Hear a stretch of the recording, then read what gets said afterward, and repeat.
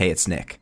For the last few years, my friend Justin has been working on Shards of the Aegis, a super fun Greek mythology-inspired card game, and it's finally ready to launch on Kickstarter. If you like fast-paced party games, this might be for you. The artwork alone is well worth the look. If you're at all interested, please check the link in the description. I'd really appreciate it. All right, back to our story. So what happens is this. The bookkeeper's 9 to 5 back down was doing the books for one of Sullivan's associates. But the associate gets a little too fucking smart and starts skimming money on the side. So when Jacob Sullivan finds out, he tells the bookkeeper to invite the associate over because two of them were good friends. So the bookkeeper's wife and daughter visit her mother, and the associate comes over. They have some drinks, have some cigars, and once he's good and sloshed, a few of Sullivan's guys pay a little visit. One of them puts a .45 to the back of his skull, pulls the trigger. And the same thing's gonna happen to you when we get to Boulder City. Hi, okay. Open-faced tuna melt from me. Swap the mozzarella for cheddar if you can slip that past your goddamn creep of a boss. For you. Nothing. No, order something. I'm not hungry. I want you to order something. I'm not hungry. What do you mean you're not hungry? I mean, I'm not Well, hungry. then get something for the road. I'm not hungry. Order something, you stupid fuck. Tuna melt. You want cheddar on that or mozzarella? What? Cheddar or mozzarella? Cheddar or mozzarella? You gotta pick one.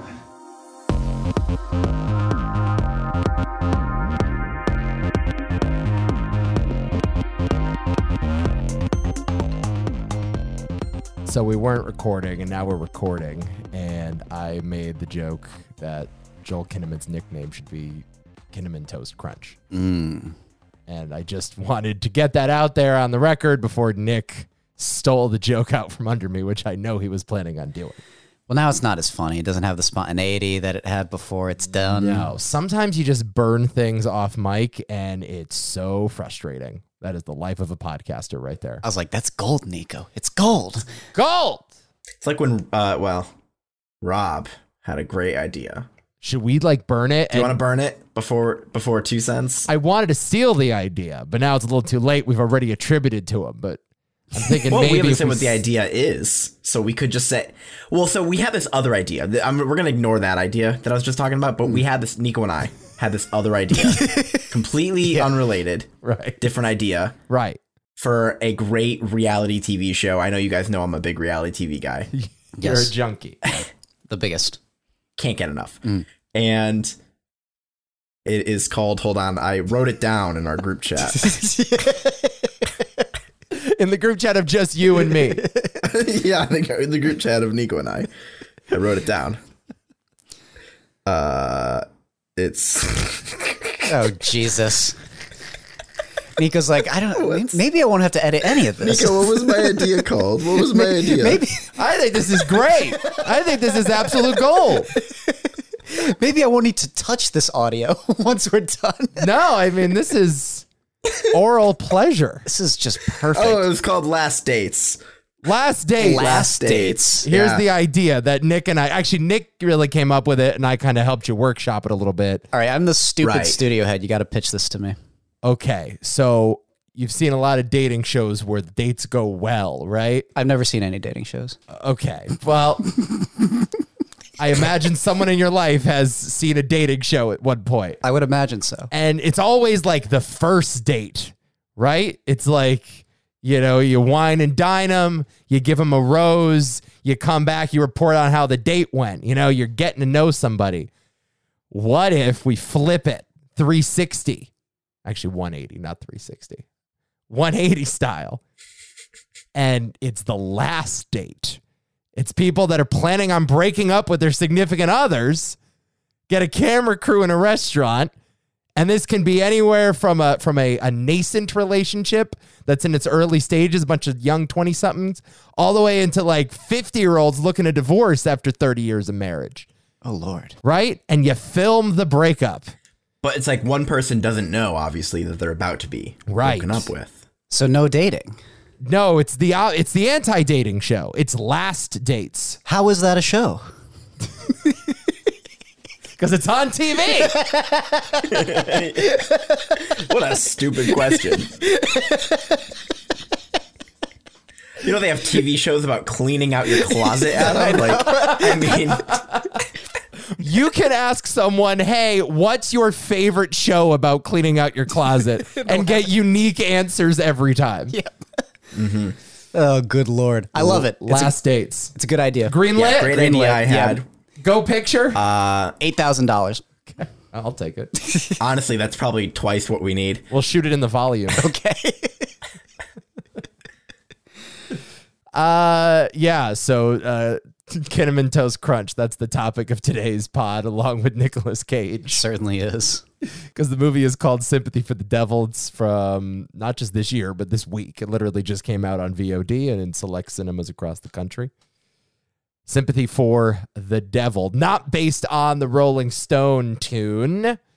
There are some carryovers, though. I spotted a couple. It's funny you mentioned that because Nicolas Cage, who is top billed in this movie and was handed the script on top of the trash heap of tens of thousands of scripts he must get on his desk every year. Committing to all of those tens of thousands Committing of scripts. to all of them. But sneaking a peek at this one and being like, yeah, I like that song. Tell me more about this movie. Not kidding you. Wait, what? He did this movie because of the name of the song, even though the song is not featured in this movie and has no connection to the plot whatsoever. That's all you need to do? Just give it a cool name. Just hope he likes the name of your tune.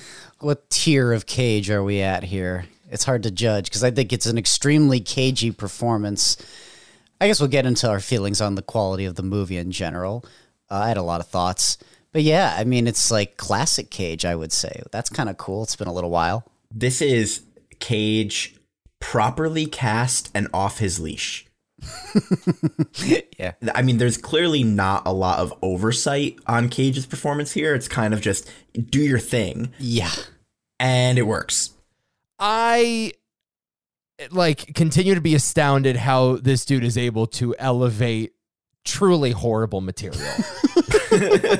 and make a movie watchable just by pure Cage weirdness, because there is not much about this movie that I find redeemable at all, except for Cage, who is just once again fucking trying his best.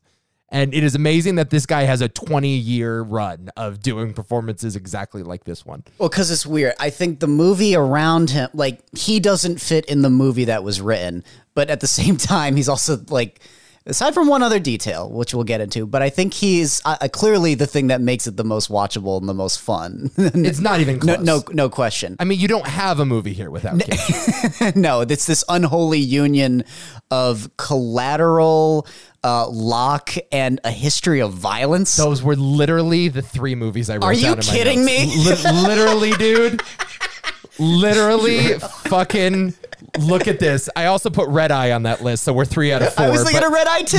Literally the movies I have. I was literally like, yeah, Red Eye's maybe a little bit of a stretch, but those other 3. It is such a ripoff. No. It is so offensively a ripoff of better movies. I know. It's like, I mean, it's really crazy. Yeah, you have the Locke element of the guy that is trying to get to his partner's birth. Yep. Right? That's While right. trapped in a car. Trying to reach the baby in time. Trying to reach the baby in time. She is quite distressed, as Tom Hardy says in that movie.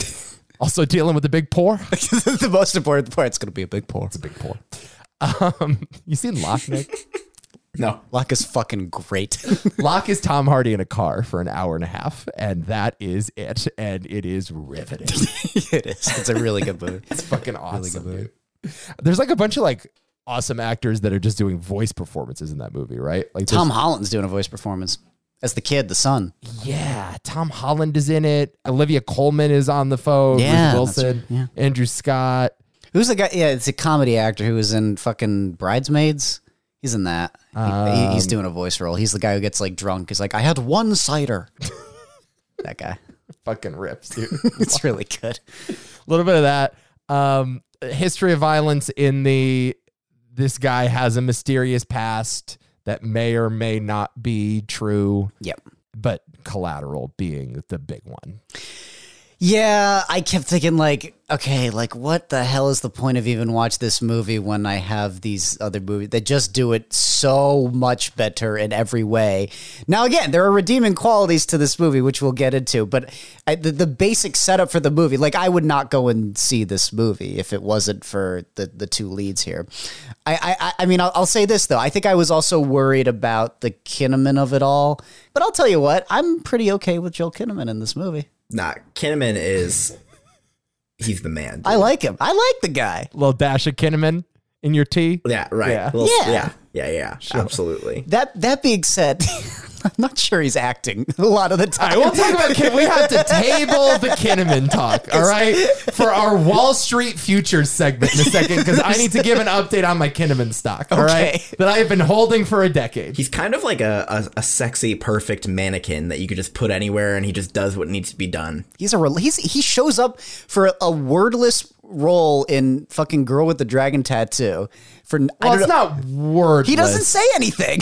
He doesn't say. Yeah, but it's not like wordless in like a mysterious, like, who is this guy with? No, I mean literally an extra. Wordless. He just stands there. Right. Yeah, but I'm sure they paid him more than your typical extra. No, but he's just a guy in an office, right? Yes, he was a main character, not a main character, but a notable character in the book for a certain part of that, and he's just there just for no reason. Well, I wonder if I don't know the story. Did they cut part of the performance, or were they planning on using him in the sequel or something? That must be. I would imagine. Yeah, exactly.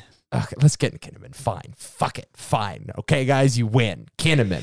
Why do you hold on to worthless stocks, by the way? I am a really bad investor, okay? I have a very diversified portfolio, but it's all gone to shit. Like, sell that shit. Neither of you have watched For All Mankind. That's true. I like Joel Kinnaman. I do. No, but you don't like him enough.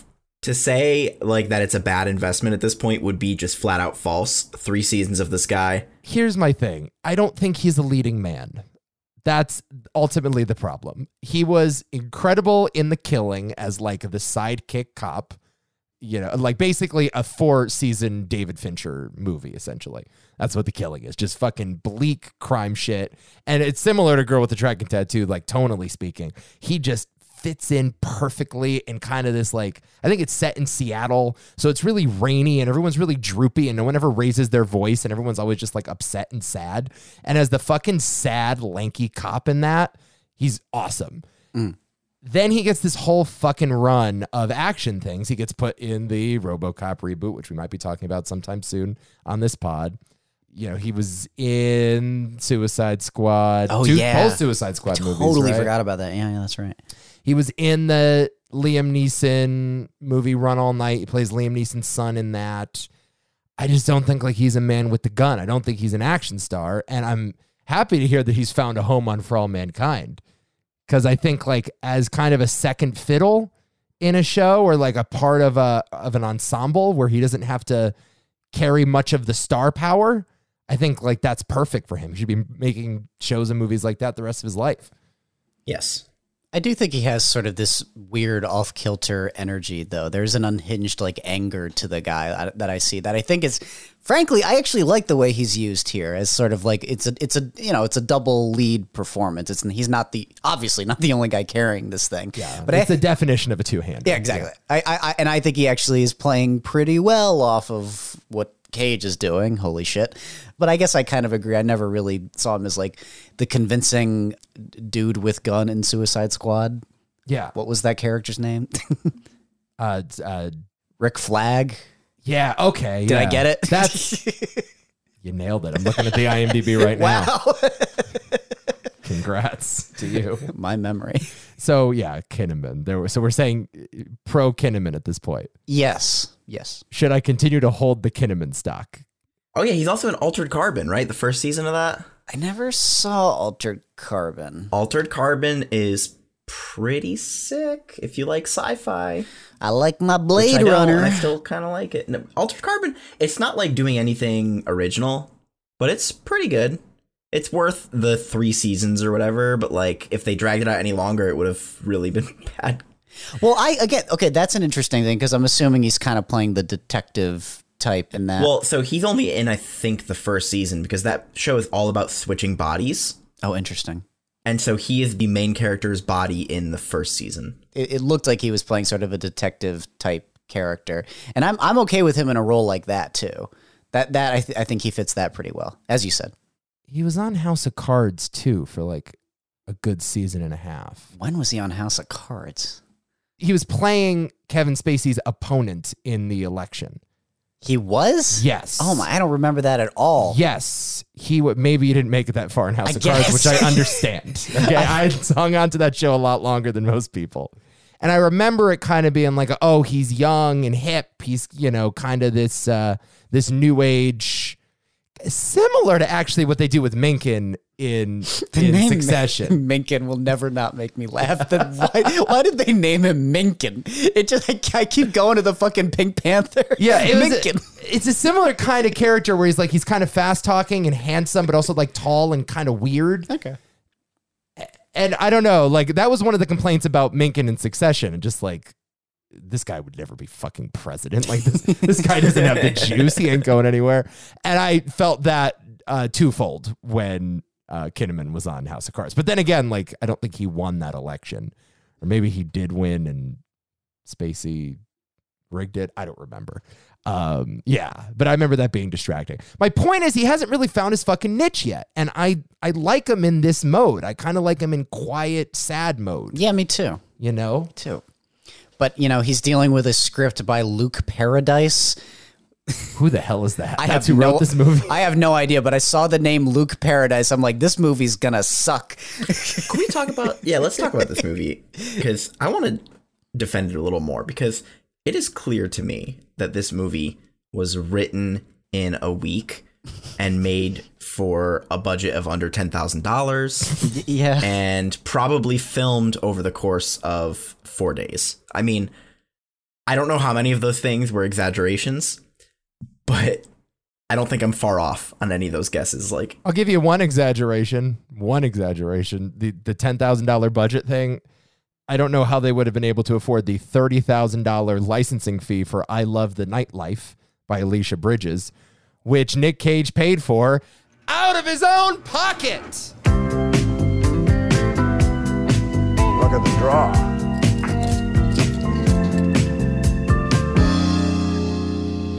Please don't talk about love tonight. Please don't talk about sweet love. Please don't talk about being true and all the trouble we've been through. Please don't talk about all the plans we had. well, so that doesn't affect the movie budget then. So you just proved my point. Fair point. I just found it a nice segue into my fun fact, Nick. All right, go with it. But actually, I will retort. He has a producer credit. He does. So I guess in a way it is the movie's budget. That's right. He's just like, I really want to sing this song. All of Nick Cage's money is the movie's budget. Yeah, this movie is totally fine. I think you guys are being hard on it. It's 90 minutes in, out. It's fine. It's a good time. Yeah. I don't know. Like, why would anybody be ragging on this thing? I wasn't expecting fucking anything better than this. It's not the worst I thing couldn't ever. think of a good movie to compare it to. Cause Well, it's You couldn't name one movie. it's a name a woman. Name a woman.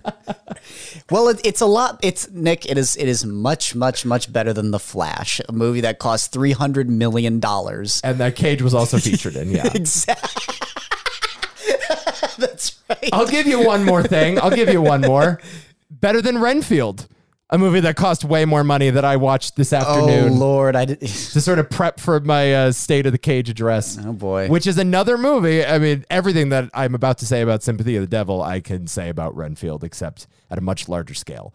Once again, a movie that's kind of a two-hander that is only powered by the strength of its leads, and that everything else in it is just so fucking flat. It is a disaster, that movie. Wow. And it's such a shame because Cage is there finally getting a chance to play Dracula proper this time, as opposed to all of the pseudo Dracula performances he's done over the years. Like, he's barely in the movie. Like, he's only got like maybe 15 minutes of screen time, and he milks those 15 minutes when he's in there. But goodness, he's in much different movie than the movie that they're making. Wow. Which is just this like weird, toneless, unfunny, self-aware fucking Deadpool ripoff. Like it's really bad. It's really bad. And Cage is in it and he just elevates the thing a full 1.5 stars. Just getting to see him do fucking Dracula shit. You know, even though they don't utilize it in the right way. And this movie I find, the exact same. It's, as we said, like the most shameless Collateral ripoff I've ever seen, except with none of Michael Mann's style and with no sense of place. You know, this thing is set in Las Vegas, but you really couldn't tell except for that one drive through the Vegas Strip. I like the opening shots, but I guess I kind of liked them because they were reminding me of some of the opening shots of Collateral. The overhead freeway. Exactly. Yeah, the cars going through. Yeah, it's like, yeah. I don't know. The people who made this movie are nobodies. I will say this too. I mean, you know, I'm always a proponent of, at the end of the day, what is the experience? And it's not, from a plot level, it's an amalgamation of those 3 films, but I didn't have the same experience with this film that I did those movies, okay? But again, a lot of that is the leads. Most of it, almost all of it is the leads. Yeah, I don't know. I mean, maybe just because my brain is broken. I love Collateral so much. Well, here's the thing. I'm just sitting there and I'm pointing out, and I know I'm just fucking comic book guy, but I'm like pointing out all of the things that it ripped off. Like, oh, Pulp Fiction Diner, ripping that off. A History of Violence backstory, ripping that off.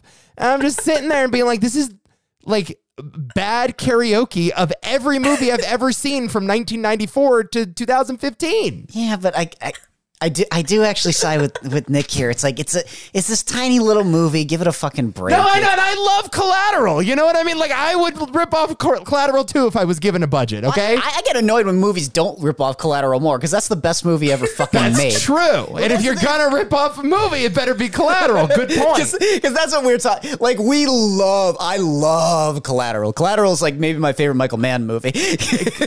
Collateral. I could watch Collateral every day for the rest of my life and never get sick of it. I remember seeing a trailer for that.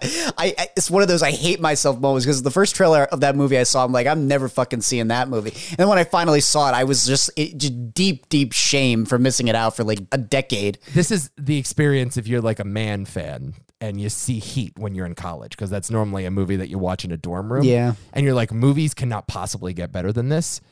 Oh, it turns out like there's a similar kind of LA crime thing with Tom Cruise and Jamie Foxx. Looks a lot like Heat. I'm sure it will never be quite as good though. Smaller, not quite as epic. Right. And then you realize that he just keeps leveling up and you're like, oh my God, there's greater heights than Heat. And that is what Collateral is. It's actually a better movie than Heat. Fucking rips. And then if you want to try meth, you can do Miami Vice. That's right. And then you do Miami Vice, and you're like, "Oh my God, the medium of film is breaking." That's too far, Nick. I'm not being as degenerate as Nico is. It's a little so great. It's so fucking guys, great. it's so good. So fiend for mojitos, bro. I've never seen Collateral, and just these photos of Tom Cruise and how he looks in this movie is confusing. Nick, you have no idea. You have no fucking idea. It's easily the best Tom Cruise look. I'm just going to It's say the best Tom Cruise performance. Yeah, that's really great. My body has never been so confused, guys. I don't know what to do. Dude, the alleyway scene, it's just the fucking shit. Your boy Mark Ruffalo's in it, and I won't spoil it. But Yeah. the way Who's boy Mark Ruffalo? your boy, isn't he your boy? My boy. I thought you liked him. I don't. No, why would I like the guy who replaced Ed Norton? Oh, fair enough. What? That's the What the most fuck? hilarious criticism I've ever heard. Damn you for replacing Edward Norton as the Hulk. I love Ed Norton, dude. How dare you sully the integrity of that franchise?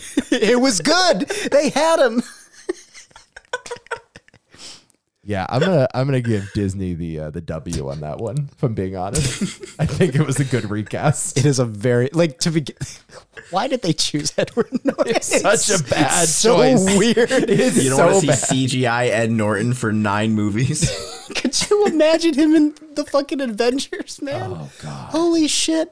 Yeah, I actually don't hate that original Incredible Hulk. But I don't either. I mean, it's bad in the ways that the new Marvel movies are not bad. You know, it's fine. It's fun enough. It's just odd. Yeah. Because of the casting at times. Right. Yeah. Yeah, it's fine. Yeah. Yeah, what we're talking about. Yeah, so Collateral. Yeah. Oh, yeah. Collateral's amazing. It's great. Mark Ruffalo gets shot in the middle of the movie. And it's a great death. It's like, oh, I thought you were going to be a more important character. Nope. What would you say it was? Collateral damage?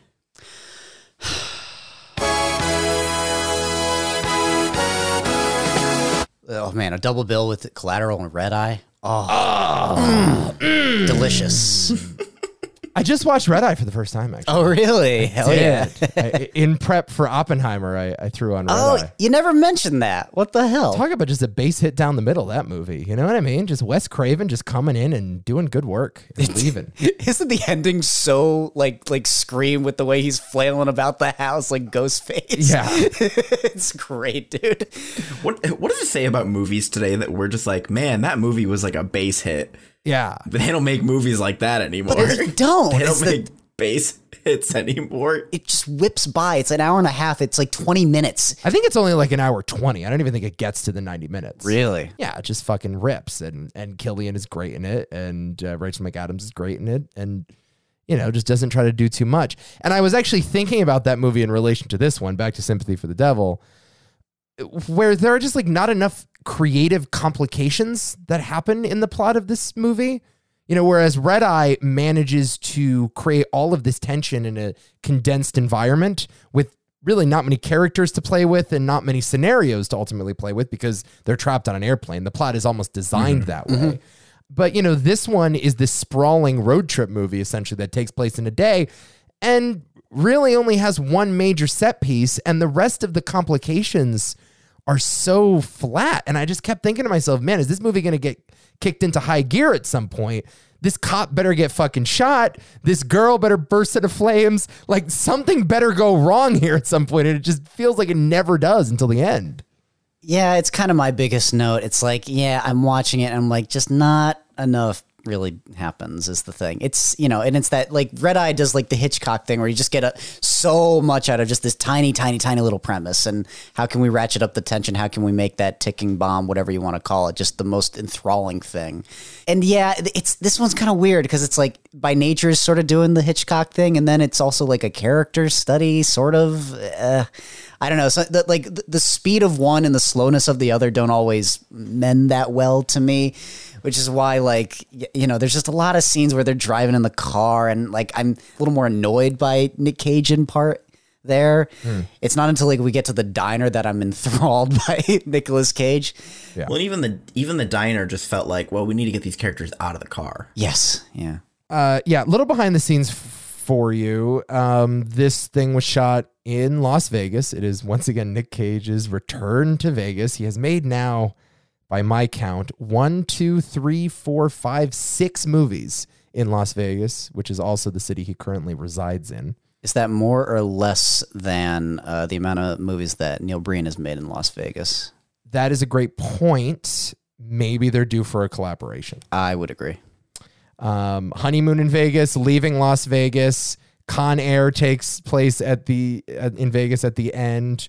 Next, he plays a magician in Vegas. The Trust from a couple of years ago with Elijah Wood. He's a Vegas cop. Oh. And now this one, Sympathy for the Devil, takes place in Las Vegas.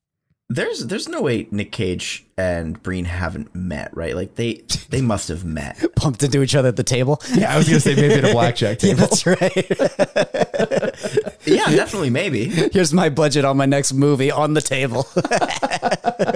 They've just been stealing from each other. If I win this hand, we're making Sympathy for the Devil. I'd like to note, by the way, I thought it was very interesting, the makeup and costuming of this movie. And I'm absolutely 100% certain that the red hair was Nicolas Cage's choice and he just showed up and that was that. I got more backstory on that. Really? Oh boy. Las Vegas is where this thing was filmed, although most of it was not on location in the Vegas streets. It was in a VFX studio that utilizes the same technology that Disney uses in their volume setup, which has become like the standard where they film Star Wars shows and some of the Marvel shit. Rather than a green screen or a blue screen, you have this 360 LED collection of screens that allow actors to play essentially in the physical space. I had a feeling. Yeah. So the hair. Ah. It was Cage's idea. Yes. You're correct about that. Cage saw the title for this movie. He's like, I'm in. Sympathy for the Devil. I love that song. Started listening to the song. Okay. Sends him down a bit of a rabbit hole. By the way, I read a couple interviews with the director. The director of this movie is named Yuval Adler, who's an Israeli guy. I imagine a lot of the financing for this thing was international financing. Mm-hmm. But I read a bunch of interviews with him. He had worked with Joel Kinnaman before on a movie just a couple of years ago. But this was his first time, obviously, working with Cage. And he's like, this guy is the most fucking prepared actor I have ever met in my life. Cage? Yes. He just spends weeks and weeks burying himself in the role. He sends text after text to you being like, what can we do with this line? What do you think about this? Can I add this in? Can I get... Everything is just completely thought out. I think he had done a little bit of research into Yuval Adler and discovered that he had studied philosophy and metaphysics in college. So he's like, Yuval, I want to make this kind of an ontological character, this kind of metaphysical thing where he's a guy from another dimension coming in. So he had all these fucking ideas, right? I want it to be an otherworldly kind of performance. But the real key that unlocked this thing was when he was doing some Mick Jagger deep dives. He watched the film Performance. Ah. The Nicholas Roeg film that Mick Jagger starred in the late 60s, which is a great fucking movie. Yes, it is a great movie. And there's a scene in that movie where the actor James Fox, who plays the gangster in that, dips his hands in red paint and smears it all in his hair and creates kind of this disguise for himself. Oh. The Cage's direct quote is, he thought in that split second, James Fox created the punk rock movement. So he wanted, so he was looking into characters in demonology, saw this one picture of a demon called Asmodeus, and he was covered in red. I texted it to the director. He goes, there's our guy. And I showed up with red hair. At first he was freaking out, and then he got into it. What's remarkable is that choice changed the complete lighting of the movie. So now it's a psychedelic picture. This is Cage. This is what Nick Cage does. He fuses metaphysics with philosophy, with demon lore, with performance, the Mick Jagger cult classic, into this one fucking thing. And it kind of makes sense in the context of the movie. I think he likes working with small directors so he can basically direct the movie. Yeah. Right? I mean, yeah. Because even the suit, like the stupid flashy red suit, that's definitely not the director's first choice for like the way this character was going to look. Oh, well, I'm sure he also didn't have him pick a card in the original script. You mean pick a cad? Pick a cad. Pick a card. Buddy, I'm not an Uber, okay? Are you robbing me? I didn't say I was robbing you. I said pick a card. Come on, a card, you know. Clubs. Hearts. You want me to say a card? Yes. Yeah, I mean, I don't know. He read the title for the movie. I don't know if it was written this way, but he read the title and it's like Sympathy for the Devil. I guess I'm playing the devil. But that's the thing. It's just like so hilariously superficial. And then he makes up all these excuses for why it's actually really fucking deep. But it's like, no, you just saw the name devil and you're like, I'm playing the devil. I wonder if you thought it was a direct adaptation of the Rolling Stones song. It's not far off if you look at the lyrics in the grand scheme. Pleased to meet you. Hope you guess my name. I guess that's kind of No, yeah. kind of part of it. Pretty on the nose. Yeah, maybe you're right. Maybe this is more just justifying the fact that he wanted to dress in red. Yes, that's all it is. I like that song. I'm playing the devil. Yeah. And that's it. I think that's really what it is. Even though he's not playing the devil. Nick Cage agrees to be in your movie. You bend over backwards and let him do whatever he wants. You know No, what I mean? fair. And I would let him do the same. It's like Aaron Rodgers coming to the Jets. Yeah. Yeah, you Right. get all the control. Exactly. 100% right. What if Aaron Rodgers is like, oh, we're changing the logo? Oh We're my changing gosh. the color. Change the We're name. changing the logo. I mean, you can change it to the Redskins if you want. Like, you can literally name it whatever. We're not the Jets, we're the Planes. Something like that. Whatever, dude. Dude, that would be insane. Planes, trains, or automobiles. Whatever you want.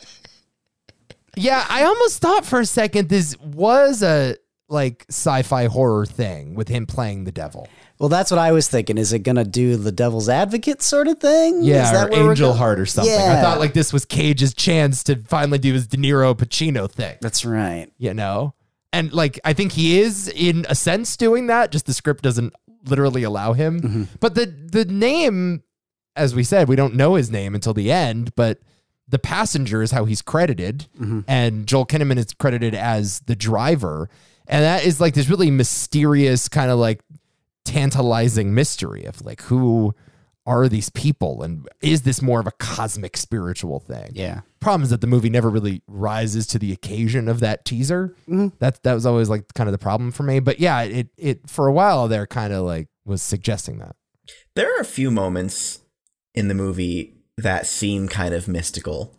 Specifically when he shoots people, there are multiple times where it seems like Nicolas Cage didn't actually pull the trigger and the bullet came from elsewhere. The cop, definitely. Sir, step out of the vehicle now. Just do what he says, No. okay?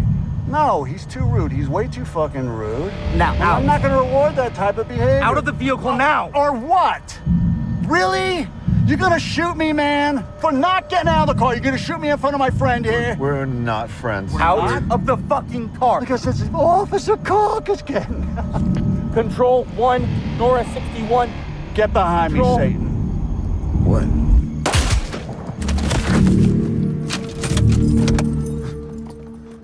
All of a sudden a bullet seems like it came like off frame from like the other direction. It's just this really weird thing. And I perked up. Honestly, when I saw that, I'm like, Yeah. oh, we're actually putting a supernatural twist on Collateral. We're not just going to do another fucking lame crime thing. And Yeah. And I would have liked that more if they really leaned into that. Like he could just like call a shot and bullets fly there from God knows where. And yeah, they also like don't make him competent enough as like an assassin because he's obviously drinking for most of the day. So he's kind of unhinged. And that's obviously like a very cagey thing. He's definitely made a couple movies of him drinking in Vegas. But like at the same time, like you're not really terrified of him. He's not like unhinged in a scary way.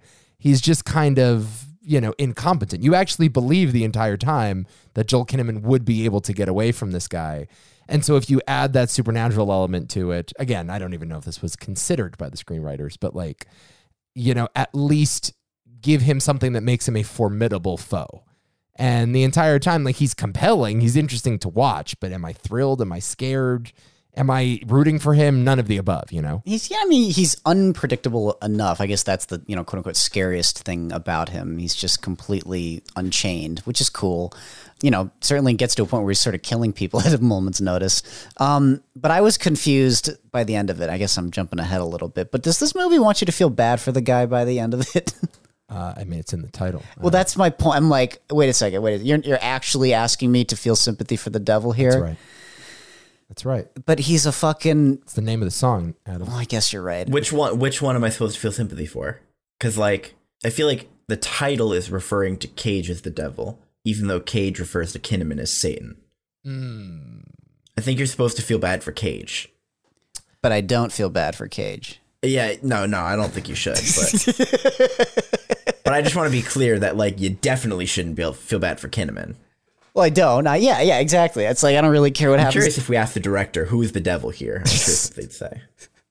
I'm not sure they know. It's both of them. It's whoever you want it to be. That's the twist. There's two. The devil is you for watching. Oh, fuck off. That's always the worst. You are the devil, audience. All right, so we open this movie. There's a bunch of aerial shots. It's like Collateral, right? Joel Kinnaman, his wife is about to give birth to their second child, although there have been miscarriages in the past, right? We know that these deliveries have become fraught for this couple, so there's a lot of urgency that he get to the hospital that night and quickly. But when he gets to the hospital, a red man, a red Nicolas Cage, enters his car, holds him at gunpoint, tells him pick a cad. Boston. Did you guys flagged the Boston accent at this moment? Yeah. I'm not sure I flagged it as Boston specifically. I'm like, maybe keep talking. All right, it's a really, really bad Boston accent, but okay. Yeah, all right, it's Boston. You know, clubs, hats. There was a bit of me that was like Joel Kinnaman was trying to run off the set of this movie, and then Nicolas Cage pulls a gun on him. It's like, you're not going anywhere. You're doing this movie. I'm your family emergency now. That's a good line. Pretty good line, like that actually. line. Pretty good line. Yeah, so he's from Boston. I don't know really what the implication here is. Is that like all evil originates from Boston? Is that what's happening? I think it means their mascot are the Red Sox, and red is in the title of Red Sox, so therefore red hair. And also, I'm sure Cage was wearing red socks. That's true. And also, Irish people have red hair, and there's lots of Irish people in Boston. Right. I guess. Wow, you really dug into the subtext of this, Adam. I did read a review that was like, why are they making the devil this very like Irish Catholic guy from Boston? You know, is there something to that? You know, is there a spiritualism there? I think Nicolas Cage has some dice at home that he rolls, and whatever number he gets, that's his accent for the movie. This movie would have been no different if he had a Boston accent or not. It could have been any accent. Nope. The movie wouldn't change. So I can only assume that was a stylistic choice on the part of Cage. Yeah, it's possible like there's only one line in the script about Boston. Like the word Boston might just appear once in the script, but he highlighted that fucking thing and circled it 100 times and is like, I'm going to build an entire performance out of this detail. It's definitely possible because I feel like when Cage is doing the whole backstory of like why he's doing all of this to you, I feel like he mentions that he's from Boston or from Massachusetts or something. He does. So yeah, that's the only reason for this ridiculous accent, which I love. I wouldn't have it any other way. So he tells Kinnaman we're driving. We're going to Boulder City tonight because my mother is dying of cancer. Kinnaman doesn't buy it, but he just continues on this road trip. They stop at a gas station at one point. He almost alerts a woman to the fact that he has been kidnapped and is being held hostage. That scene, by the way, is one of my favorite Nick Cage line readings, which I believe is improvised. I have to imagine it's improvised. When Cage looks at him and goes, "Sup." Sup? I always love the time extension. This doesn't matter at all. I was just kind of laughing. I'm like, oh, that's a really, really, really big gas tank that Joel Kinnaman's got for this car that he's driving. Or a really slow pump. Yeah. The slowest pump ever, or it's a 25-gallon tank or something on this little car. Yeah. Well, I've been to some slow pumps. They're a thing. I guess there's so. slow pumps out there. I guess so. Honestly, I'll pay an extra 5 cents a gallon for a fast pump. Damn. There's a gas station near me that is known for fast pumps, like super fast, like dangerously fast pumps. Dangerously. If you hold it a second too long, like the entire car might explode. And I'll go to that one just because it's like the quickest gun in the West, you know? I love the idea that they have like a big billboard, like fastest pump in town. Pump at your own risk. This one, as you said, though, comically slow. Mm-hmm. So, you know, Cage is being really mean to Kinnaman because Kinnaman is trying to get his way out of this. Just like, hey, man, I have a family. Let me go. What's your name? You know, all the things that you're like taught to do if you're ever kidnapped by a psycho, or at least like you hear about on TV. They always say like if you encounter a mass shooter or something, or someone that's like on a murderous spree, like tell them your name. Just tell them your name over and over again so they sympathize with you quickly. Mm. You know what I mean? If she keeps repeating the name, it's that much harder to tear her up. That's from Silence of the Lambs. Right. Yeah. That's where I heard it from. It wasn't a psychologist. God damn it. It was James Gum. That's exactly right. It was fucking Buffalo Bill. Yeah. So, you know, he's trying all these things and Cage ain't buying it. And it's like, man, what is Cage's deal, man? Why are you being so mean? You know, at one point he kills a cop, calls the cop an authoritarian little prick. I thought that was pretty funny too. This guy's a real like A-cab. Mm-hmm. And yeah, it's like, what's going on here? But meanwhile, we've been sprinkling in a couple details about Kinnaman's secret past. Him and his wife have a secret that is teased at the beginning, and you're like, all right, well, we know where this fucking movie is going, right? Because we've seen a history of violence or whatever. I did like the tease for what was going to come when Joel Kinnaman does like a tuck and roll. He tries to escape, jumps out of the car, and like looks like he breaks his shoulder and whatnot. But during the tussle, Nick Cage somehow breaks his nose in the car, and he gets out of the car and he's just like, "I dressed this night to be 100% sexy. Now I'm only 50% sex." Huh? You like that? What do you think? Still sexy? Dressed up for this night. Now you break my nose? I wanted to be 100% sex tonight, and you cut that in half. I'm now 50% sex. Look, see that? I'm Edward G, see? I'm Edward G. Robinson. You can't kill me, see? Yeah? Doesn't he call Kinnaman a stud muffin? I don't know. Oh, you stud muffin. Yeah. A lot of references to how handsome he looks. They are not checking this script, okay? They're just they're never looking at it like, okay, that's the scene. I mean, 50% chance the script was written by an AI. Let's be honest. Hey, don't joke. You might be right. Luke Paradise. They fed an AI those 3 movies you just listed and said, write a new movie. It's kind of what this is. Starring Nick Cage. I mean, you got it all. This is when you put it that way. Yeah. You get all of Cage's woos, you know, like all of the memeable moments you expect out of Cage. I mean, it delivers on that at least, Yes. you know. Yeah. But yeah, in a way that an AI kind of could, right? I will also say this, like to this movie's credit, with the Nick Cage of it all, it's not a jujitsu. We were not duped here. This is like, you know, hey, it delivered on the Nick Cage-ism. So to those of our listeners who come to us for seeking out the best and worst of Nick Cage, this is a good, proper Nick Cage role here, I would say, if you're just in it for the Cage of it all. I did mean to ask you, Nico, was Renfield closer to a jujitsu? I mean, like, he's playing Dracula, and it's a movie about Dracula, so it's not like that level of a bait and switch. But, I mean, he is not in as much of the movie as the trailers would imply. All right. Definitely. And that was disappointing because, again, he is the best part of that movie by a metric shit ton. I like Nicholas Hoult. Is he any good in that? He is good. All right. He's fine. I don't think he's ever bad. I think he's always pretty good. Yeah.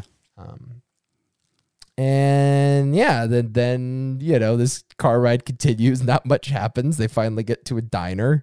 And this is where they finally let Cage let loose. Yeah, with the tuna melts. That's right. Slide me some cheddar under the table. You don't put mozzarella on a tuna melt. The one memeable moment, and I do wonder if once people get a chance to watch this movie, it will become a gif of some kind. But when they're in the diner and Cage begins interrogating Joel Kinnaman about his true identity, and, well, he tells him to sit the fuck back down. You're the witching hour. The waitress, she mentioned that earlier. Do you know what that is? It's European folklore, noting a particular time of night when all the supernatural creatures slither out and run amok. And I always like that. I like the idea of crazy orange. no idea. Do not fucking interrupt me! God damn it! I told you that in the car! You're always running off at the mouth! You got a motor mouth! There's a motorboat stuck in your mouth! Just shut up! Sit the fuck back down! It is amazing how he delivers that fucking line. And you also get some Cage facial expressions too, much like you get in like Vampire's Kiss. And Cage dancing too, eventually. That dancing felt like Nicolas Cage only knows 2 dance moves, and he keeps using them in the same movie, or in all of his movies. This is the moment, by the way, this scene where I'm really not sure if Joel Kinnaman was acting. Because those facial expressions too, like, dude, what the fuck are you doing? are so convincing. It was really great to just watch. And I'm not sure I was in the scene, but God, was it entertaining. Yeah, he's not really scared. He's just confused. Yes. And that's the thing about this performance and why it kind of works. You know? It's that Tucker Carlson. Oh, that fucking, like... I can't do it without laughing. No, nobody can do that look. It's really funny. It's so inhuman, that fucking look he does. It is just... He, like, must practice that in the mirror. He's like both squinting and wide-eyed at the same time. It's so hard. And then he does like that weird chuckle too anytime someone says something ridiculous. Where he goes, oh, that's so hilarious. And then he goes back to like the straight face. He's really a fucking cyborg, that guy. You think so? Anyway. So, yeah. As you said, we got a chance to see Cage sing, lip sync to the disco song. I thought this was like a perfect opportunity to get the Stones song in there, but I imagine it was too expensive. I was waiting for the song as well, yeah. Yeah. I thought like, maybe it'll come at the end. It's a credit song, but nope, not even that. You know what pulls a similar bait and switch, which is a great movie, but I understand it's an independent film, but Thunder Road, the Jim Cummings movie, does not feature the Springsteen song Thunder Road, even though it's about the song. Yeah, that's right. It is about the song. I find that frustrating. That's so weird. They don't play the song Thunder Road in the movie Thunder Road. I'm trying to think of other movies that miss it. Did they play it in Sweet Home Alabama? Sweet Home Alabama. That is a great question. I couldn't tell you. I don't think they do. I haven't really committed to photographic memory the Reese Witherspoon rom-com Sweet Home Alabama. I got to be honest. In my 8th grade class, all my teachers had like their own unique posters, and they were big posters. You know, they were like the height of me. Well, not that I'm big, but really like for a movie poster, that's a pretty big poster. Sure. But she had this like 5-foot tall, 3-foot wide movie poster of Sweet Home Alabama. And every time it's in like the front of the class, and every time I'm taking a test, I'm just looking at Reese Witherspoon smirking at me. And it was like the most distracting thing ever. Yeah, you ever have posters like that where it's like they're committed to your memory, even if you haven't seen the movie or have I hadn't seen the thought movie. about the movie? Yeah. I had not seen the movie at that point, no. But that poster will always be burned in your brain. You know? It just exists as a poster. I'll always feel like I'm being transported to 8th grade when I see that thing. Apparently, the song Sweet Home Alabama is played in the movie, but it's performed by Cornbread. Is Cornbread a band, I imagine? They're not the band who wrote that song. No, they are not. No, they are certainly not. Could you imagine? Who the fuck is Cornbread? They don't even have a link. Like, I can't click Cornbread to find out more. Like, I have to assume it was, like, performed by a loaf of cornbread. By a lineup of cornbread. So, yeah, we got this exposition dump when Cage is sitting with Kinnaman at the table, and then he ends up finishing this exposition dump after Kinnaman has broken free, after Cage started a fire in the kitchen of the diner. Things have gone awry, right? I think 2 guys end up getting shot. One of the patrons at the diner. Another one is the cook, the head cook. Mm-hmm. There's a waitress as well there. None of these people have any like major roles in the movie. I mean, it's truly just a 2-hander, this thing. Yeah. But yeah, these people kind of just populate the diner as collateral damage. Oh, damn. He did it. He's a genius. Thanks. It is hilarious how ridiculously empty the diner is, though. Like, how few people they could actually get. Right. Especially for how big the fucking diner is. Like, they could have just used a small diner. But they got the biggest fucking diner I've ever seen for this movie. Have you ever been to a diner that big? I'm serious. Oh, yeah. I actually have, yeah. You head out west and you do see more of those like diner casino combos that kind of have like slot machines in the corner. This one I think had some slot machines and, you know, also served booze. But no, I don't think I've ever been to one that big. Like, it's really big. Mm-hmm. I love a diner. I did too. Me 3. Michaela and I'm going to take us on a tangent. We just went to a diner recently because it's about to be featured on Guy Fieri's Diners, Dives, and Drive-Ins, or whatever the fuck order those 3 things you gotta go. know. Yeah. Wow. As long as you say all 3 of the things correctly, it's a win. Diners, drive-ins, and dives. There you go. That's I think. I always wonder, like, because he always does that in a car. He's always like, "We'll see you next time on Diner." Like, do they fly that car out? Is that a car that's... Because he isn't actually driving from city to city. Flight out on an aircraft carrier? Yeah, it's always like a nice convertible or something. You know what I mean? I guess. Maybe. Like, he's not literally taking a road trip across the country. You don't think so? No. Why not?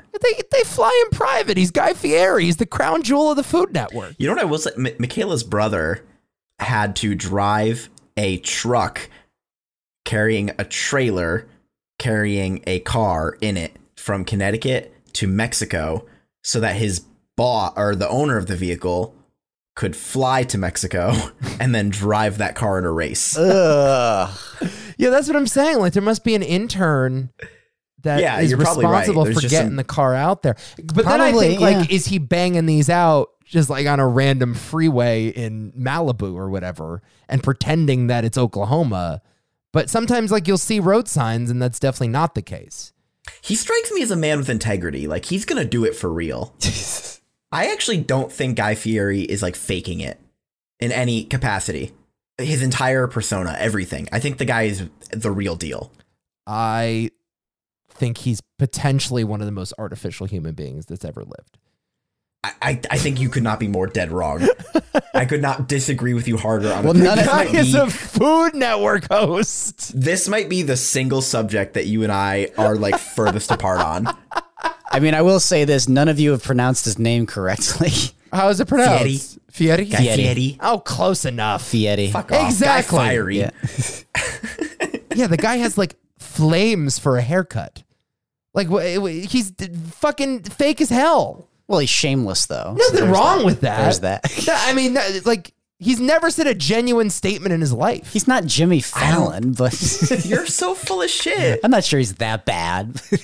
I love the guy, but, like, he's all persona. You can't be like, this guy is fucking real. He's telling you the truth about all these diners, drive-ins, and dives. If you want your news, go Has he to ever Fieri. disliked a pancake he had at a diner? I haven't seen it. But I don't think you understand what I'm saying. I don't think the guy has taste. I think he likes everything. But I think he's honest. I think he's just, like, here for the fucking ride of life. I just don't know if, like, besides U.S. Senator, if there's a more inauthentic job title than Food Network host. Like, from fucking Emerald to Paula Deen to Martha Stewart to Rachel Ray. That's why Guy Fieri stands out. What are you those talking people, about? though. He's like you look it up in an encyclopedia, Guy Fieri's face comes up. Like, literally, he became famous because they did the next Food Network star reality show. And it was, like, in the height of the reality boom. And Food Network's like, how do we find another guy that was born to be a Food Network star? Like, he was literally in a competition. He was picked out of a lineup to be that guy. They're like, you can really fucking lie about how tender this steak is on national television. No, hold on. That's even more, because that, like, shows how, like, he was just born innately like this. That's my point. There's not a team of people behind him that have, like, crafted this persona. Like, that's him. Okay, but don't you think, like, there are some people that are born fake? Born fake? Yeah. You can't be born. That doesn't make any sense. I don't know. I've met him.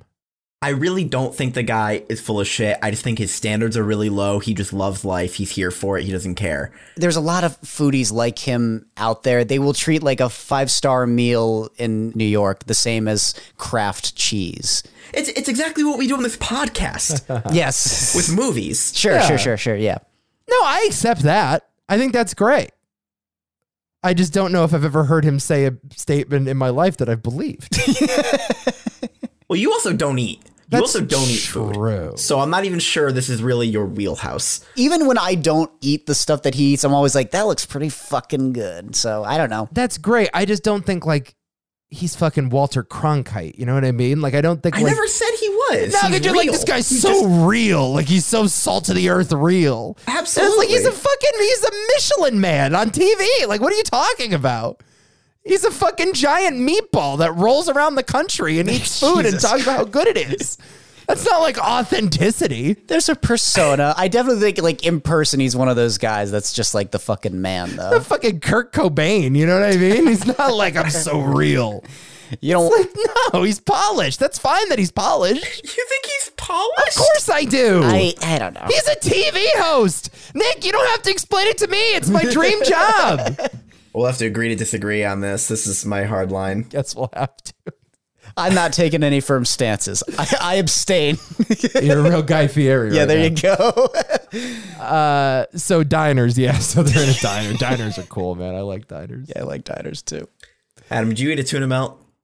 Sure. It's not my Would go-to. you eat tuna melt with mozzarella? Mozzarella. You can do Or with mozzarella and cheddar, by the way. That's I'm a weirdo. I'd probably do something like that. Cheddar. Yeah, they have some cheddar. Well, actually, no. There's no special substitutions. No at this time. substitutions. Yeah. No substitutions. You get what it says on the menu, but this waitress promises to slip a little cheddar under the table for Nick Cage because he wants some cheddar on his tuna melt. Mm-hmm. Fast forward to when Cage is going on a murderous rampage and finds her in a bathroom stall and asks her, "Were you serious when you said you were going to give me some cheddar?" And she goes, "Yes, I did mean it." And he spares her life. Isn't that the exact opposite of what happens, Adam? That's not what she says, right? What does she say? He says, "Were you being honest or were you being an asshole?" And she said, "I was being kind of an asshole." She said I was being a dick. And then he spares her. Yeah. Yeah. I was being, she's crying, I was being a dick. No, she admits that she was being a jerk and just fucking with him, and he lets her go. She was being, even more honest. Yeah. Oh, I misheard that. Yeah. Yeah. So he respects her honesty That's right. and lets her go. That's right. Pretty sick. Now he likes him more. You know what? It's a good movie. Hell yeah. That's actually pretty sick. That was the one point that just brought him a full 360, no way to 180. Did you like that callback? Did you like that callback?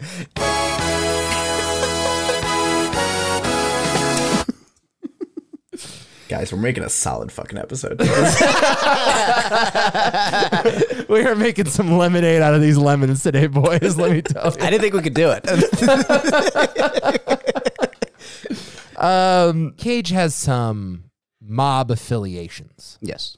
At one point, Cage was forced to kill a guy, and the wife happened to be in the room when this was going down, and she was all traumatized, started drinking, started blabbering about mob business, and that's when this fixer was called. This fixer gives him a call and is like, all right, so your wife needs to be dealt with here, right? We're going to do this easy way or the hard way. And that's, when Cage decides he's going to flee. He's not going to allow this to happen. He's going to get his wife and daughter out of town. And before he has a chance to do that, the fixer ends up killing both the wife and the daughter. Yep. Yeah, daughter was collateral damage in this.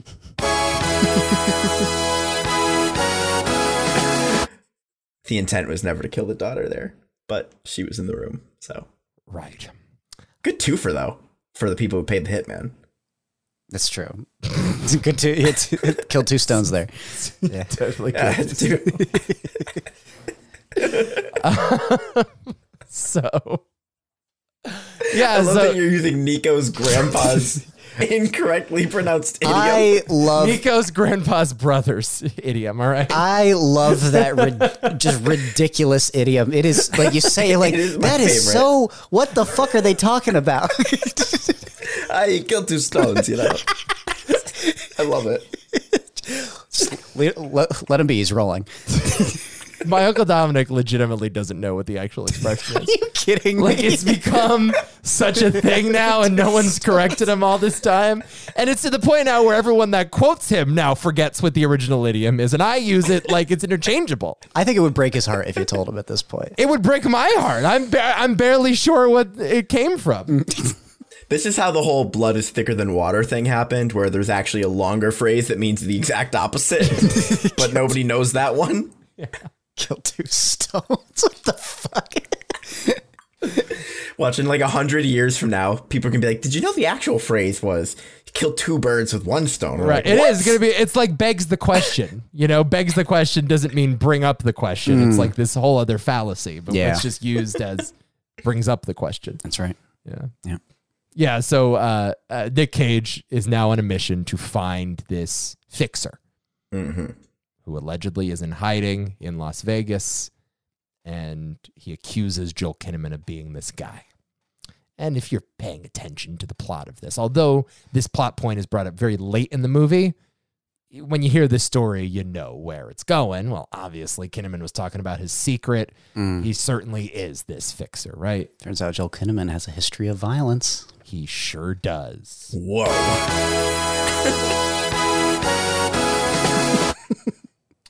He has a history of violence, so he takes the red eye to Vegas.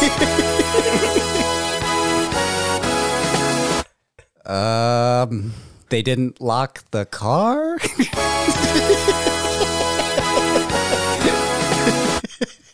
Right. Really nailing this bit. That's terrible.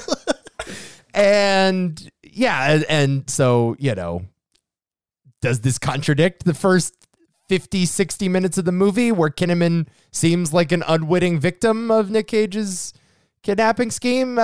Certainly. Do we care? Not really. It kind of justifies Kinnaman's acting, though, throughout the movie, which some might say is just bad, but I would say was purposeful. I don't think it's bad. Well, because he's never scared for a single moment. And that only makes sense at the end. Right. Yeah, he's calm and collected, I guess. For someone in that situation, I would say, yeah. Right. I mean, it just doesn't, like, it. First of all, it doesn't make sense that Nick Cage waited that long to kill him, because Kinnaman doesn't ever really confess. He semi-confesses, although Kinnaman claims that it was just to appease Cage, right? Mm-hmm. So, like, he never gets a true confession out of him. There's no reason why it had to be a drive. Yeah, there's no explanation as to what Cage's plan actually was. Right. Doesn't he even bring up, like, why didn't you kill me at the beginning? And Cage says something like, I wanted you to admit it or something. To say it. Yeah, to say the word. Yeah, I wanted to hear you say it. Yeah. Yeah. And he still didn't say it, which is very odd. And yeah, they never get to Boulder City. I mean, this is the thing about this movie. It just doesn't really go anywhere. You know what I mean? It's like just half developed, and like, I guess there's the bones of something interesting here, but it just doesn't fucking get to its destination, both figuratively and literally. Yeah. You know? I did like the final moment, though, where Joel Kinnaman does, you know, ultimately turn. Mm-hmm. And I actually really love the part where he's like almost huddled in the fetal positioning, telling himself, no, I'm David Chamberlain, like hitting his forehead, I'm David Chamberlain. That actually kind of worked for me. I was like, oh, that's a neat idea. That's okay. Kinnaman swerves the car off the road. Cage becomes severely injured. The cops chase him down, and Kinnaman then unholsters his gun, kills the two cops. And the way that it's shot is kind of shot in this interesting way where you can't tell if Cage is the one doing it or if Kinnaman is. And yeah, he finally reveals his identity. Didn't mean to kill your daughter. I'm hoping to give you closure at the end, because I have not been able to find closure for myself. It was also really weird where he's like, I was gifted a son, and I always thought that my son was like repayment for the life I took of your daughter. I'm also sitting there and I'm like, what exactly is the point of this movie again? And I'm not really sure it has sort of any thematic relevance. Yeah. You know, besides being like a pulpy crime movie. But, you know, if movies like that are fun enough, it's okay if it doesn't have a grand point. But it's like I said earlier, it's sort of stuck in this really weird place of trying to be fun, but also being a little too methodical at the same time. And it's stuck in two very different worlds. So confused by this one. And then Kinnaman chokes Cage out, and he dead. We're supposed to have sympathy for this devil, I suppose. Even though, like, he's been like a real asshole, just killing innocent people all along this journey. That's what I was saying. I'm like, I don't care. Like, yeah, fucking kill him. I'd kill him. I don't. Right. If he had like a code of ethics throughout the movie, of some sort, sure. Like if he wasn't just literally an anarchist. Right. And it doesn't really do the thing where his trauma is what's motivating him. Like, you get the sense that he was always kind of a psycho. Yeah. You know, because he is, from this criminal element. Always a criminal, always had bad sinuses. We forgot to mention his sinuses were bad. Oh my God, the sinus problem. That's right. Never have I related to a Nicolas Cage character more. Well, I've never been happy. You know why? Sinuses. Ever since I was a small child, I've had a stuffy nose. And even at the tender age of 2 years old, I knew the cause of my stuffy nose. I could see it in my dreams. And the cause was the mucus man. And the mucus man was a skinny guy in a suit and tie with a bald head and a briefcase full of boogers. And I could see him in my mind's eye, going up, up, up in an elevator, briefcase in hand. And he glided across the floor, almost like a snail's trail. And he got to my bed, and he opened the briefcase, and he scooped out a handful of boogers, and he sprinkled them into my nose. I was like, what profound thing is he going to say? You know what it was? What was it, Nick Cage? It was the mucus.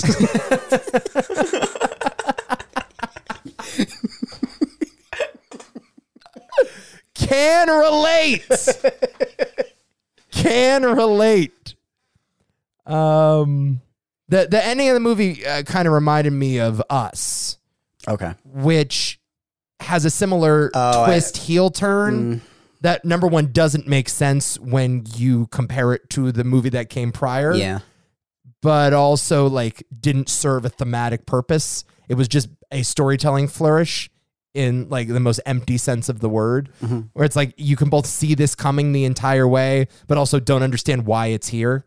And that's kind of how I felt about this ending, you know, where it's like, all right, I knew that this was coming. There was an inevitability to this twist almost. And then the twist happens and it doesn't really reframe the movie in an interesting way. No. Doesn't say anything about the larger world. Doesn't even inform these characters at all. Is just sort of there. And it's the worst kind of inevitable. You know, it's inevitable, but also doesn't illuminate. So it's like, it's purely random without surprise, you know? I do want to just say, like, if you want to, like, right now, this movie is like $6.99 to rent if you're going by legal means. And I would say wait until it's free somewhere. That's right. Yeah. But it's a great little 90-minute Cage experience. Like, I would recommend this movie genuinely. I mean, not much happens. The plot's not very good, but like, it's not boring. No, it's not. No, it's not.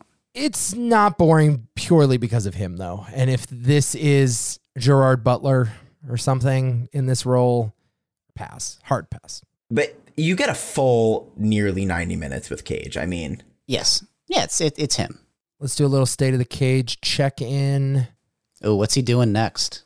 Well, there have been 4 movies released in the calendar year 2023 starring Nicolas Cage.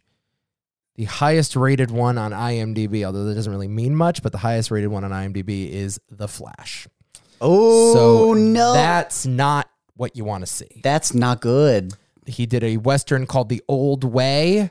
He did Renfield, which I mentioned before is just fucking unwatchable. The Flash, which he isn't really in. He's just in like CGI jelly form. And Sympathy for the Devil, which is, as we mentioned, fine. Yes. But he has a movie premiering at TIFF this year, guys. Oh, yeah? And it's called Dream Scenario. Okay. So that might be fun. I'm really annoyed that the tickets are not on sale yet. Well, they're going to be on sale at the end of the month. So yeah. I know. I just keep feeling like we're behind the curve on this. I also feel that way. Yeah. It's very stressful. I and kind of broke out in a cold sweat last night thinking about it, if I'm being downright honest with you. I'm like, this is really approaching, and I have not done enough research. Yeah. but we also can't do anything more. Like, We will talk off air. Okay. oh my God. I'd just like to say Dream Scenario stars Nicolas Cage and Michael Cera. That is right. Hopefully we will be seeing that movie. I think it is premiering as part of their Midnight Madness slate. Ooh, cool. So that's Produced by Ari Aster? Word. Hell yeah. A24, so there you go. So anyway, point being, Cage, State of Cage. There's 2 more movies still coming. He's got another movie called The Retirement Plan, which looks like an action comedy with Ron Perlman and Jackie Earle Haley. I saw a trailer for this at the movie theater. It looks not good, but fun. Yeah, I was kind of hoping that after that big paycheck he got for Unbearable Weight of Massive Talent, and after all of the awards buzz he got with Pig, that this would kind of be another golden age for Cage. And I'm not ready to raise the red flag yet, but like maybe it's a yellow flag. It's slow if it gets there at all, that's for sure. Yeah, threat level 2 maybe, you know? Like we're Yeah. slowly inching up, and I don't know. I'm not really a fan of the last year or so. I think though, like for this movie in particular that we watched today, I don't think you could call this a paycheck movie. Yeah, maybe he was just trying. That's true. Yeah. I don't know. I'm not expecting a perfect batting average here. Here's what I'm kind of hoping for. I'm kind of hoping that one of these major directors decides they want to make their Cage movie. I meant to ask you this at the beginning. Who is the biggest director he's worked with? Like Coppola. I mean, I don't know. The Coen brothers. I mean, a ton. Scorsese. Ridley Scott. How about in recent years? Has he worked with any? Because I feel like he's kind of... David Lynch. Yeah, that's true. John Woo. Brian De Palma. The great John Turteltaub, director of National Treasure and The Meg. Turteltaub, dude. Talk about a fucking guy that just gets the job done. Oh, hell yeah. Turteltaub is an all-timer. I mean, he worked with Werner in 2009. But why has that lately not been the case? Like lately he's in this different scene. Do you think it's his choice or? No, I don't think it's his choice. I think if more directors were calling, he would answer. I mean, he did the Snowden movie with Oliver Stone. That's true. Not a major movie, but a major director at least. I mean, it's not like he's against doing these big... Like, I mean, he did Spider-Verse, obviously. That seems more like a paycheck to me for him than... He works with Paul Schrader a lot. So, I mean, yeah, I think, like, it's more a reflection of how few interesting auteurs there are working than, like, the fact that he is an interesting actor, because I still think he is a very interesting actor. I just don't know, like, if there are as many Scorseses, as many Coen brothers still in need of an actor like that. Make him the villain in an upcoming Mission Impossible movie or something. That'd be insane. Bingo. You just got the green light, my friend. There you Congrats. I'm a good pitch man. Go picture. Oh my God. That is like too good to be true. Like that is like Cage and Cruz. I mean- Cage and Cruz. Oh, listen to that just rolls so beautifully off the Cage and Cruz. Cruz would never let it happen. He No. would never let it happen. No. But it's funny, we were just talking about Philip Seymour Hoffman in the third Mission Impossible, but I feel like Cage is now in a similar zone where he is elevating all of these like mediocre movies. Like he's kind of like not the next Philip Seymour Hoffman because he was his career predates and it's still going well past Philip Seymour Hoffman's, but Okay, that's interesting. But comparing him That to is it, yeah. Philip Seymour Hoffman, though, is like has Paul W. Sanderson ever? Not Paul W. Paul Thomas Anderson ever used him? no, PTA has not used him. Why not? Yeah, you're asking the wrong guy. I think that's a good combo. Yeah. Absolutely. I don't know. God. Could you imagine Cage in Punch Drunk Love? Yeah, exactly. I mean, I love Philip Seymour Hoffman in that role, but that's. Oh, no, I'm talking about the Sandler role. Oh, sure. Yeah, definitely. He'd fit like a glove in that movie. Oh, PTA, give him a fucking call, dude. Yeah, I think that's the move. Give this man a call. He is ready to go. Yeah, I don't know. You will never meet a more prepared actor. He fits so well in so many of these movies. Think of him in even like Licorice Pizza too. Like He'd be great as like, yeah, of course. Like the Bradley Cooper part. yeah, in the John Licorice Peters Pizza. role. Yeah, fuck yeah. He would have been great in that. He could have played 100 of the characters in Boogie Nights. How about the Alfred Molina role in Boogie Nights? Yeah. That's got Cage written all over my it. God. He would have made Inherent Vice watchable, so there's that. Oh my God. He could have been fucking Martin Short's role in that. Holy shit. We got gold. Are you listening, PTA? Now that you guys are saying it, it seems so obvious. But Yes, it's like, how has It's nobody thought right of this? there.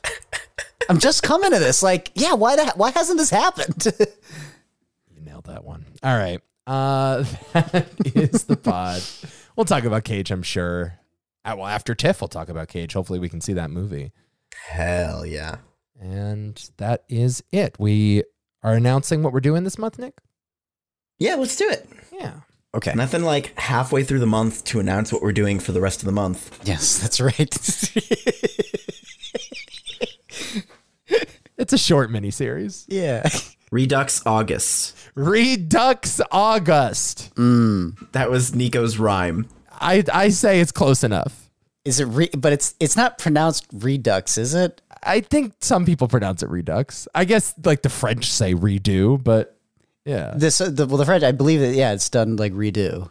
Yeah, but we don't support the French here. That's true. We don't support the French. I think I've heard it pronounced redux, but I could be wrong. Yeah. Redux August. It's probably the British pronunciation because I've heard them say fillet instead of fillet. That's right. What you all don't realize is that Redux August has already begun. Yes. Because last week we did the 2 Suspiria movies, and now we're going to keep it rolling, although we didn't this week, but we're going to keep it rolling with, more remake-based podcasts. Yes, for you 2 Cents fans, we will be having a special guest on probably next episode. Yeah, I wonder who it is. You'll have to find out. But yeah, we're going to talk about a remake of one of his favorite movies next week and a couple other ideas that we have bouncing around. And that should take us all the way to TIFF, guys. Yeah. Oh, my God. Yeah. I think it's going to be pretty sick that we were there the year that TIFF died. I mean, that's pretty sick. Adam, just in time for the funeral. God, Adam visits Toronto and he kills it. It was all my fault, guys. No actors there. The strike isn't anywhere close to done. A shit lineup. The New York Film Festival lineup just came out today, and it's like 10 times better. It's great, yeah. So the new Michael Mann Ferrari movie is there. You should just consider submitting your short film to TIFF. Oh my God. It's the only one, this like 40-minute stupid horror movie. I can imagine like they're on the big screen and somebody pulls up the YouTube video and like you see their mouse moving on the screen. You're sprinting to the theater because they have no content to fill the screen. Whatever will we play? They accidentally played Donkey's most recent video. All right. Okay. Redux August coming next week. Hell yeah. And we love you, right? I think so. Debatable. Yeah. We'll see you next week.